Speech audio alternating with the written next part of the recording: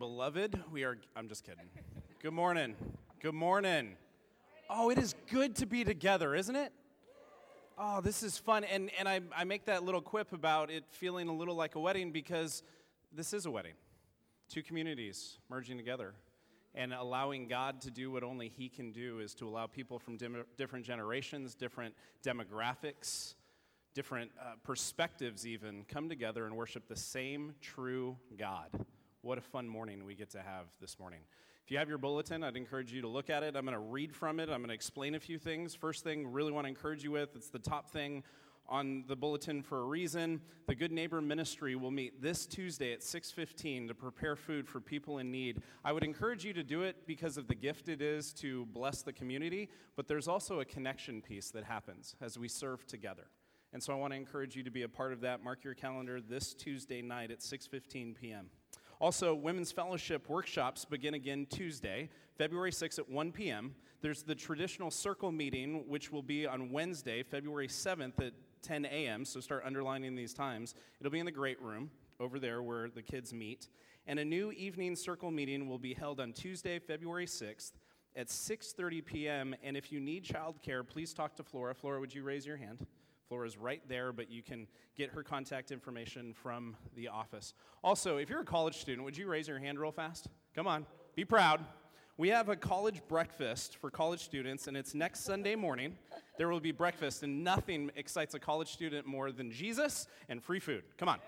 And so we want to encourage you to be at this breakfast next Sunday at 9:30 to about 10:30 before the 10:45 service starts. And so we will be encouraging you to meet in the fireside room, which is right down this hallway past my office. Talk to Abby. Abby, raise your hand if you have any questions. Coming this Wednesday, I'm glad we have commercials because we have lots of people walking in. Coming this Wednesday night, we're going to start something that is totally an experiment. We're going to start a thing, showed a video last week called Ecclesia. The point of Ecclesia, for one thing, is to merge communities, to connect people with one another, to get around God's Word, but it's also a place where often on a Sunday morning, we're pretty structured. We have our announcement times, we have our songs, we have the preaching, we have connection and participation, but we don't necessarily get the opportunity to do Q&A as much. And so it's not just going to be a Q&A, but it'll be on Wednesday nights from 6:30 to 8-ish, okay? And we're going to spend time in God's Word, and we're going to allow the Holy Spirit to prepare us and lead us in that time. And so if you are like, I still don't get it, perfect, you should come, okay? So 6:30, starting this Wednesday night, we're going to go for about 8 or 9 weeks leading up to Easter on Wednesday nights. And so I want to encourage you to be a part of that. It'll be in the chapel. If you don't know where the chapel is during the service, you're going to hear some music. That's the chapel, okay? And so we want to encourage you to go to that. Whew. Here's my last commercial. We're excited that you're here. And after this service, one of the reasons we're doing one service is we have an annual meeting. And so we've included 27 new members into the church. Amen. And we're going to have a lunch where we're going to introduce them. And we also have new board members as the two communities start to merge. We have new board members that we're going to vote on and hopefully welcome into Church of the Valley's leadership. And so we're very excited about that as well. There is lasagna. There are appetizers that people brought. There are desserts that people brought. If you didn't bring anything, you can still come eat, but we'd make sure that you let people who brought stuff eat first, just saying. And so I want to encourage you to be a part of that. As we close this service, I will remind you of that.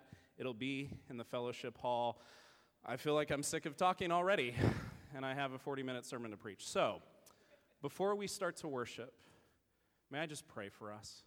Because this is such a great morning to be in the house of the Lord in this church building and to be able to be encouraged by what He's going to do in and through us. So, Lord, thank you for each and every soul that's on this campus, from Bethel Church that meets in the chapel, to Lighthouse that'll meet a little bit later, to Garden City who will meet this afternoon, to the people that call Church of the Valley their home, and the people that are just checking out this church this morning, Lord. We pray, God, more than anything, Jesus, would you be made much of?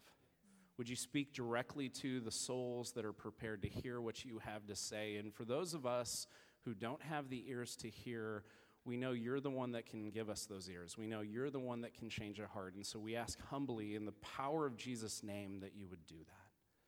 We love you, Lord. Amen.